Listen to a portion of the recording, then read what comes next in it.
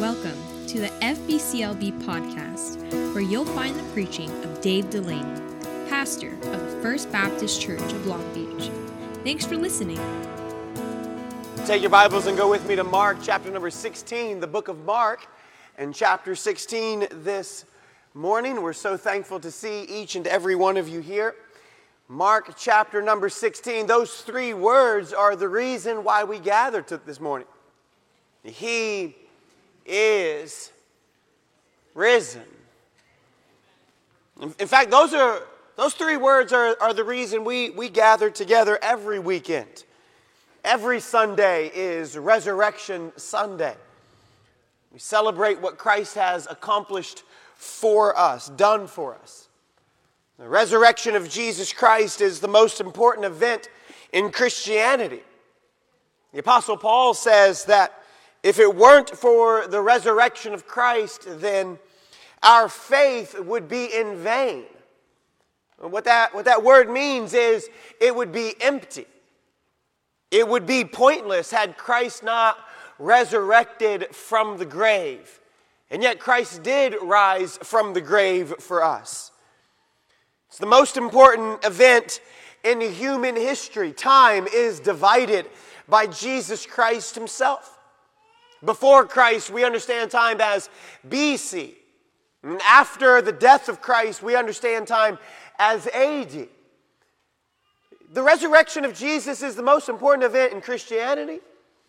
The resurrection of Jesus is the most important event in human history. But the resurrection of Jesus Christ is the single most important event for you today. That's what I want to spend time talking and thinking about this morning. It's easy to think, well, yeah, of course the resurrection of Jesus is big for the history of the world. And of course it's important for the foundation of faith. But what about for me? What about for you individually in your everyday life? You're finding your place in Mark chapter 16. If you don't have your Bible with you this morning, there should be one perhaps in the back of the seat in front of you.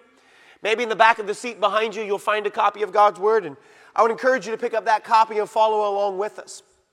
We're going to start in verse number 1 of Mark chapter 16, and the Bible reads, "And when the Sabbath was past, Mary Magdalene and Mary the mother of James and Salome had brought sweet spices that they might come and anoint him.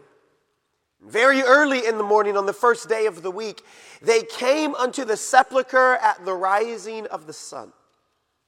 And they said among themselves, Who shall roll away the stone from the door of the sepulchre? And when they had looked, they saw that the stone was rolled away, for it was very great." And the resurrection of Jesus Christ is the most important event for you individually, because in the resurrection of Jesus Christ, we see that there is something personal. There is something personal about the resurrection of Jesus. The Sabbath day, the Bible says, has just passed, and these women are bringing spices to anoint the body of Jesus. Now, this is not uncommon. We do practices like this even in our day. You visit a cemetery because it's the last point of contact with someone that you love.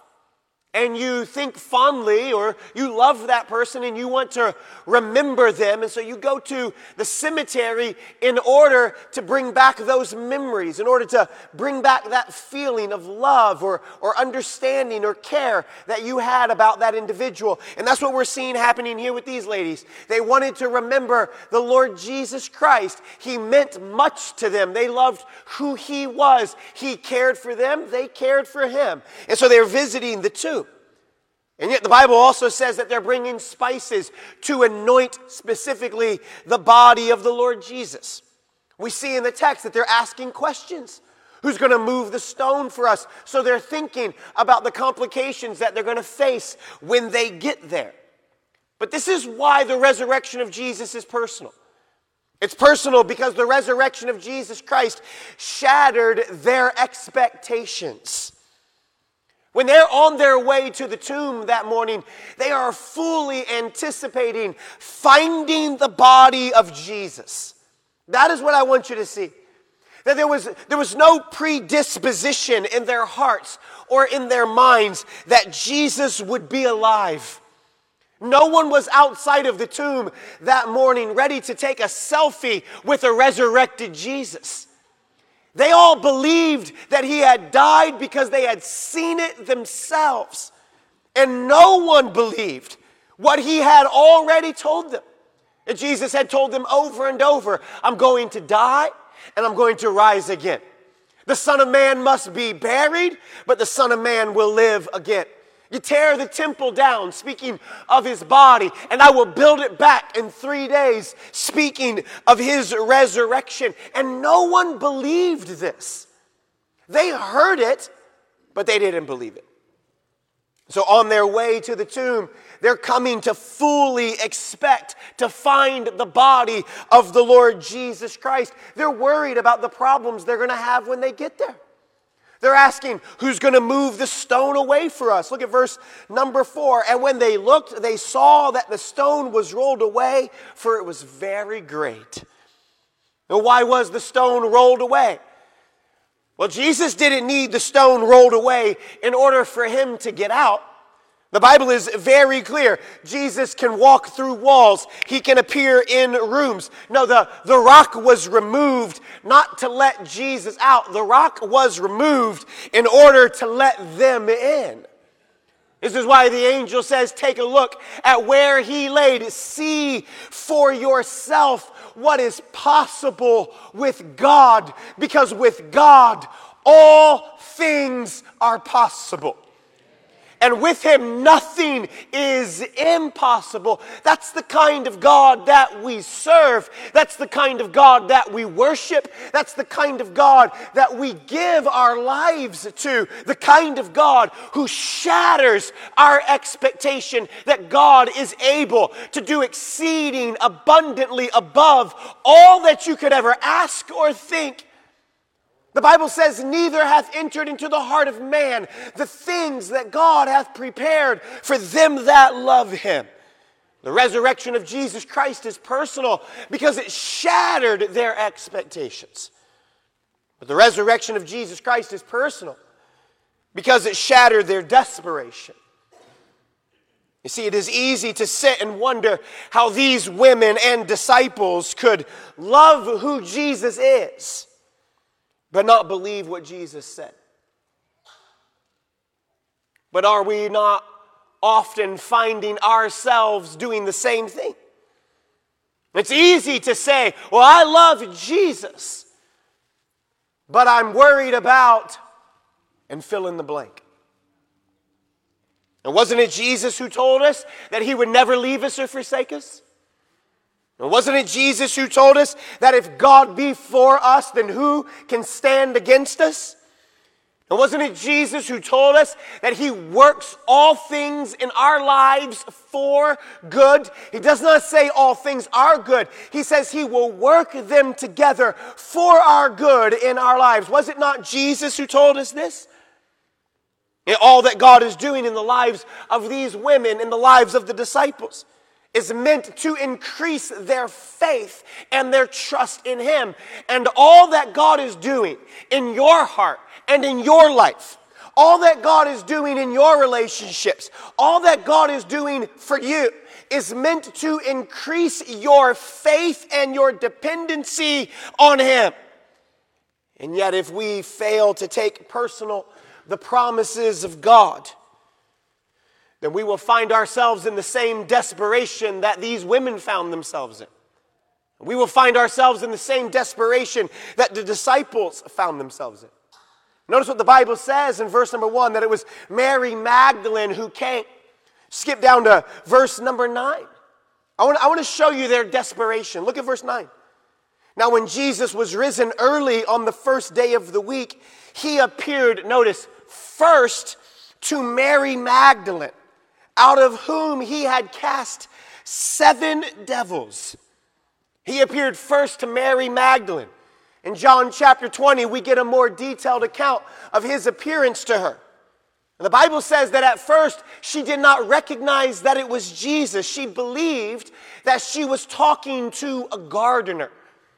And she was in such desperation that although Jesus was standing right next to her, she did not realize who he was. And the Bible says that Jesus asked her two questions.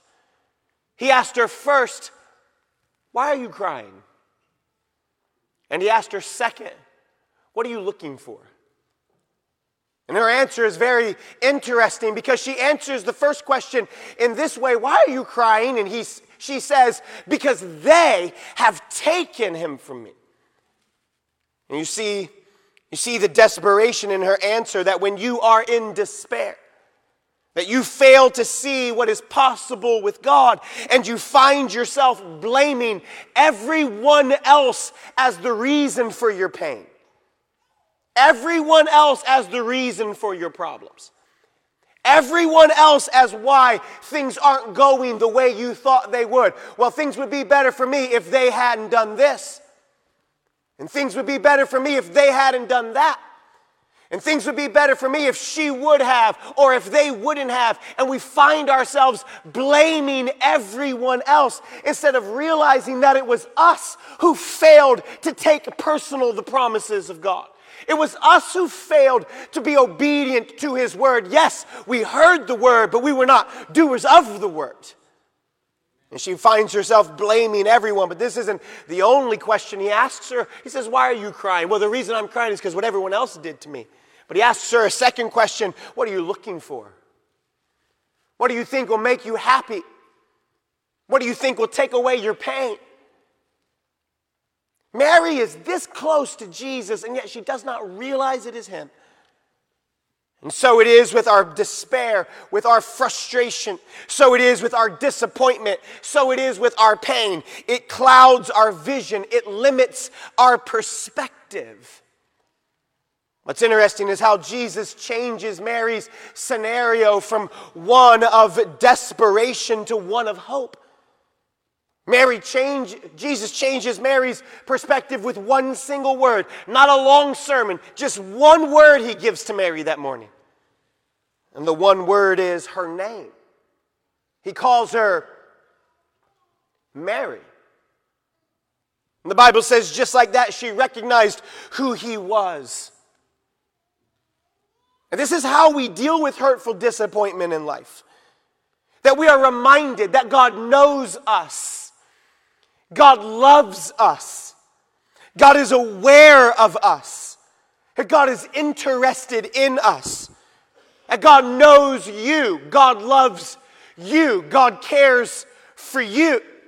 That God knows you personally. God cares for you individually. God loves you. He loves you specifically. And so when he says this one word to her, when he calls her name Mary, all she hears is, "Every hair on your head is numbered. I know you, I love you, I care for you. I know you are hurting, but I am here to heal your hurt." You see, there are many in our day living in despair because they have failed to take personal the promises of God. The resurrection means we serve a living Savior who's in the world today. We serve a Savior who can heal our hurt. He can remedy our disappointment. He has a purpose in our pain. The resurrection of Jesus is personal. The resurrection of Jesus is powerful. There's something powerful about the resurrection of Jesus. Look at verse 5. The Bible says, "And entering into the sepulchre, they saw a young man sitting on the right side, and clothed in a long white garment, and they were affrighted," which is to say they were afraid.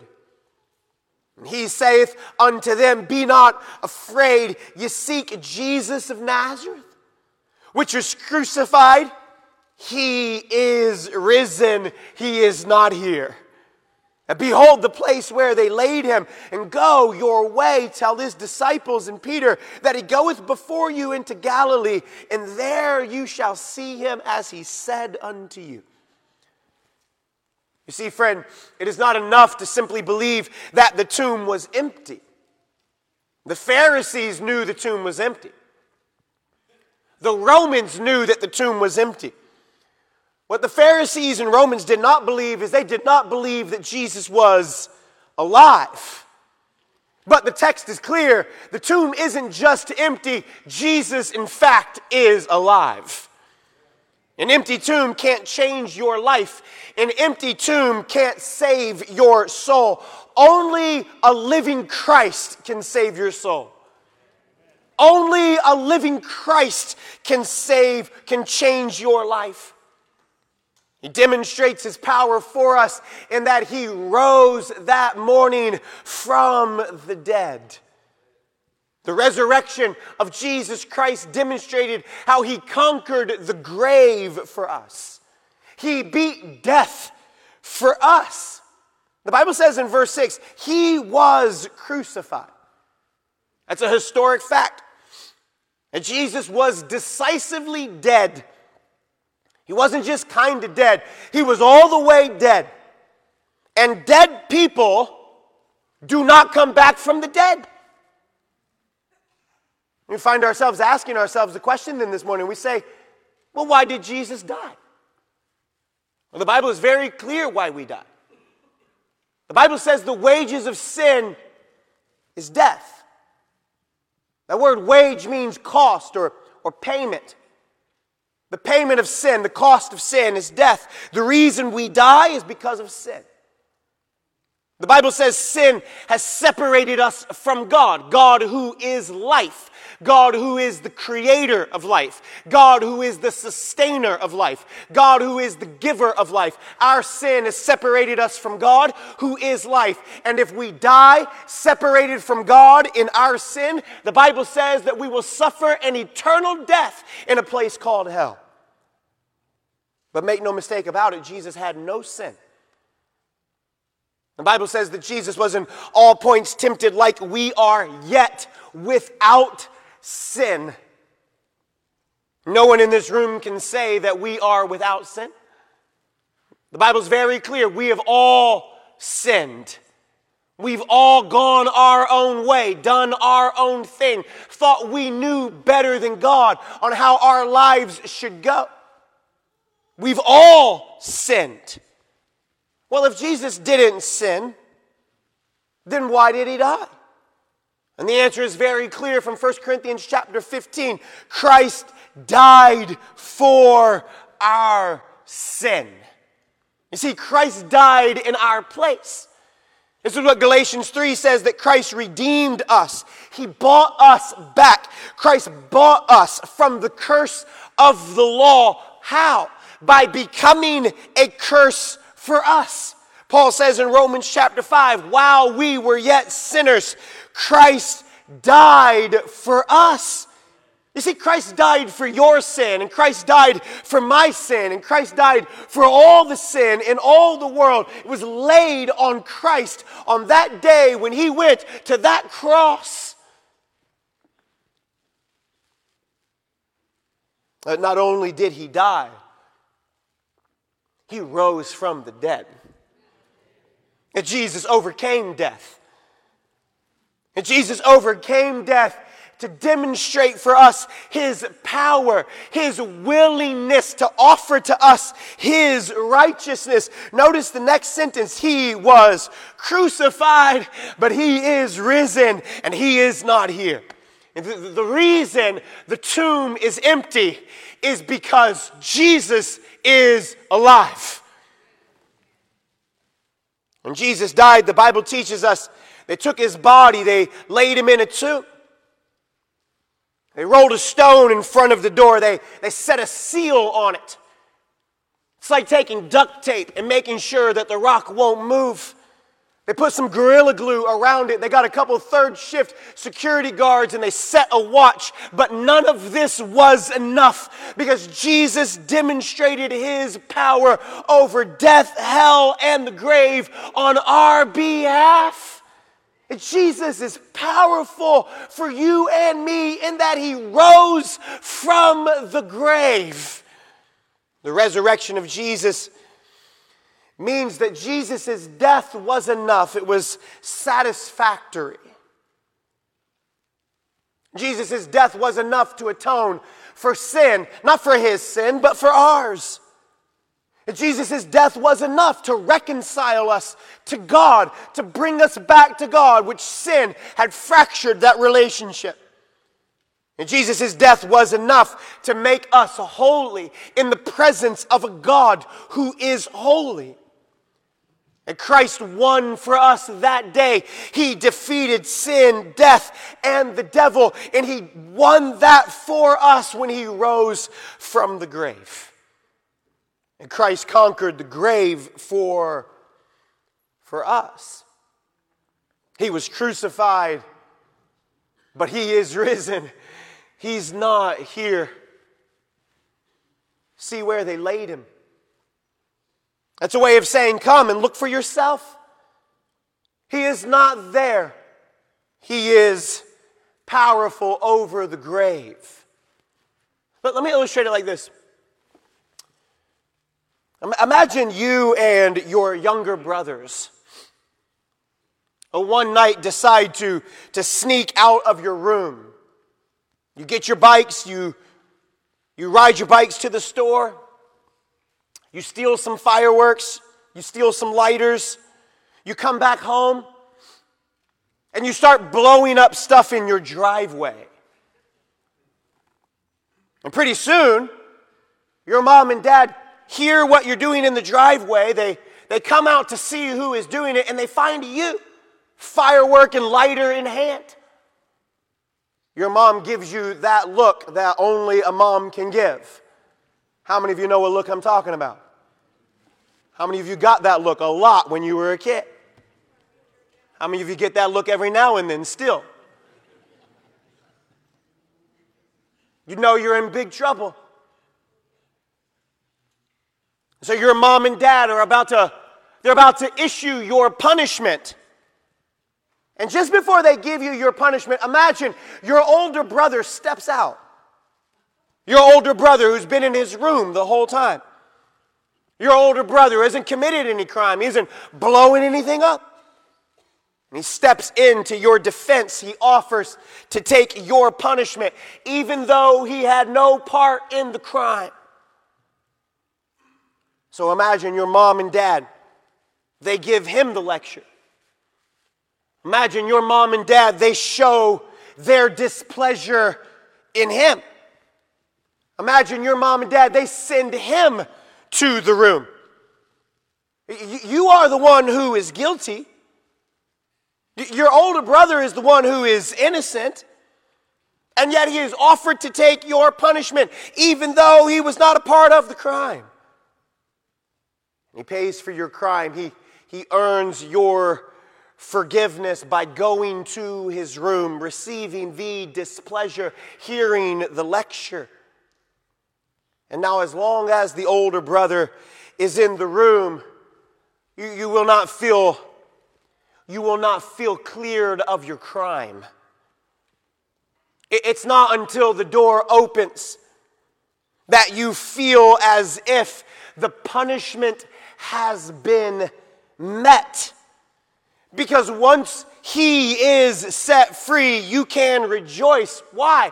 Because you know the penalty has been paid. Mom and dad have nothing else against you. The empty room proves the satisfaction of parental justice. And so it is that you and I have an older brother. One who was not guilty of any sin of his own, but one who stepped in, took the penalty, took the punishment of our sin on himself, received all the displeasure from God. His Father was laid into the tomb and stepped out of the empty grave, testifying for us that he is in fact the Son of God, but also demonstrating to us that his offering for our sin was acceptable to a holy and righteous God.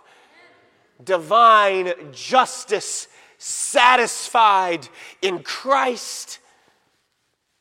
The resurrection of Jesus Christ demonstrates his power over the grave. The resurrection of Jesus Christ demonstrates He conquered not just the grave, but He conquered guilt. Yeah, notice what the Bible says. Verse 7, but go your way. And tell His disciples and Peter. Now, why does He say it like that? And Peter is a disciple. So why doesn't He just say, go your way and tell the disciples? Why does He single Peter out specifically? Well, why doesn't He say, well, go your way and tell the disciples, and Peter, James, and John, the three that love me and I love them, the three I'm closest with and are closest to me? Why does He say, tell the disciples and Peter? Well, you'll remember what Peter had done just a few nights earlier. And Peter had cursed Christ. Peter had denied knowing Christ. After boasting about how he would never abandon Jesus, he would never turn on Jesus, Peter finds himself warming his hands by the fire of the enemy, denying in fact that he knew Christ at all. That night had been the biggest failure of Peter's life. Peter's filled with remorse and with regret. And so Jesus says, I'm resurrected from the grave. I've conquered not only the grave, but I'll conquer guilt. Tell the disciples and Peter, I am alive. You see, friend, there is nothing, and I mean nothing, not even your biggest failure, your greatest weakness. There is nothing, Paul says, that can separate you from the love of God, which is in Christ Jesus our Lord. The resurrection says your guilt is gone. No matter what you've done. No matter how bad you've blown up your life, and some of you've tried really hard. No matter how bad you've blown it for the people in your life, and some of you've done that too. No matter what you've done, the resurrection of Jesus Christ says, I have conquered not only the grave, but I have conquered the guilt. No matter what you've done, you can start over. Doesn't matter if you were a hitman in the mob for the last 10 years. You can start over with Jesus Christ.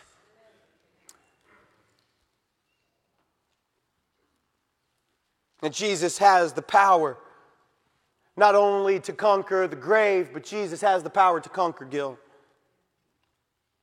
And in Christ's power, we are already right now resurrected to a new life. You see, for the believer, our hope is not just a future goal. Our hope for the power of the resurrection is a present reality. We are not the same people that we used to be because Christ is in us. Paul says we were, past tense, we were dead in our trespasses and sins, but now we are alive to God through Christ, Ephesians chapter 2.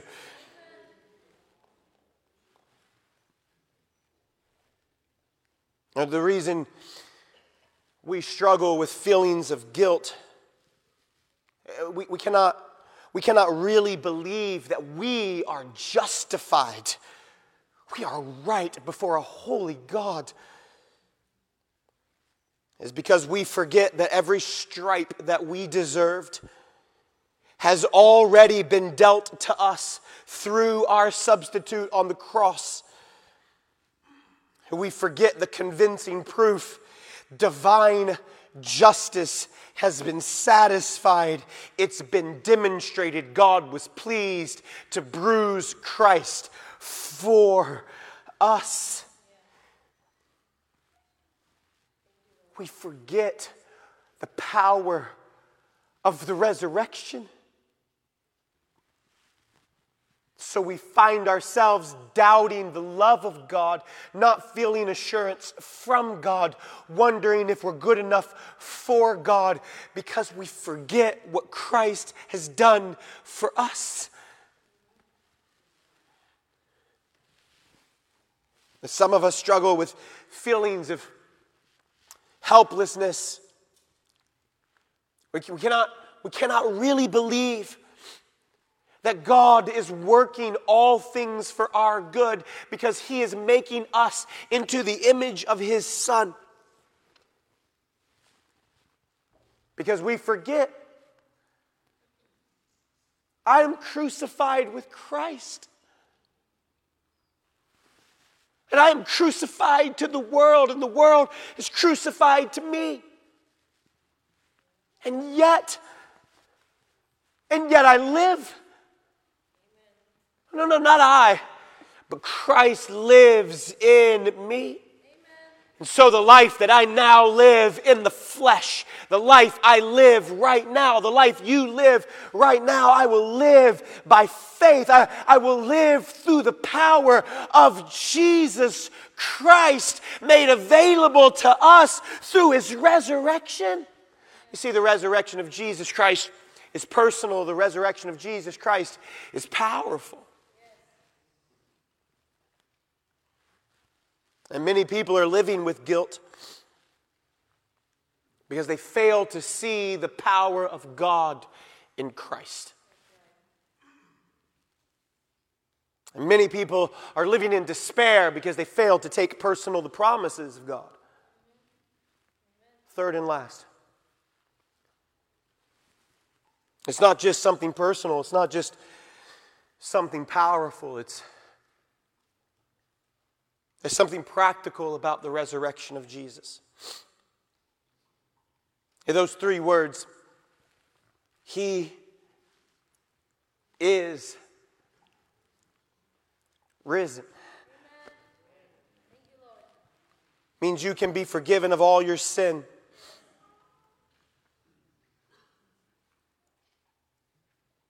Means you can have the assurance that when you walk out of this building, that Christ is your personal Savior.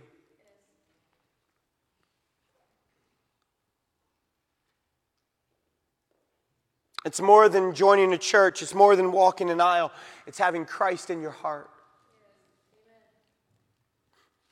The Bible says, if thou shalt confess with thy mouth the Lord Jesus, if thou shalt believe in thine heart that God hath raised Him from the dead, then thou shalt be saved. See, Christianity is not simply a moral code. Christianity is not just religiousness. Christianity is a relationship with a living Savior. Yes, we love our enemies.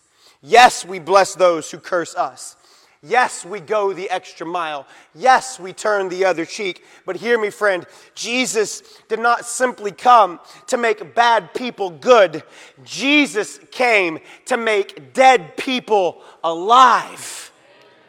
And we were dead in our sin, but we are alive through Christ in us.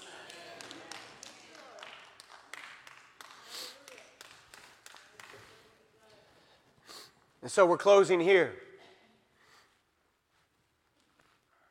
There's two questions that faced the ladies that day, the disciples that evening. There's two questions that face us. 2,000 years ago, the world woke up to the news the tomb is empty because Jesus is arisen. And there's two questions that's posed. First, do you believe that? Second, are you living that?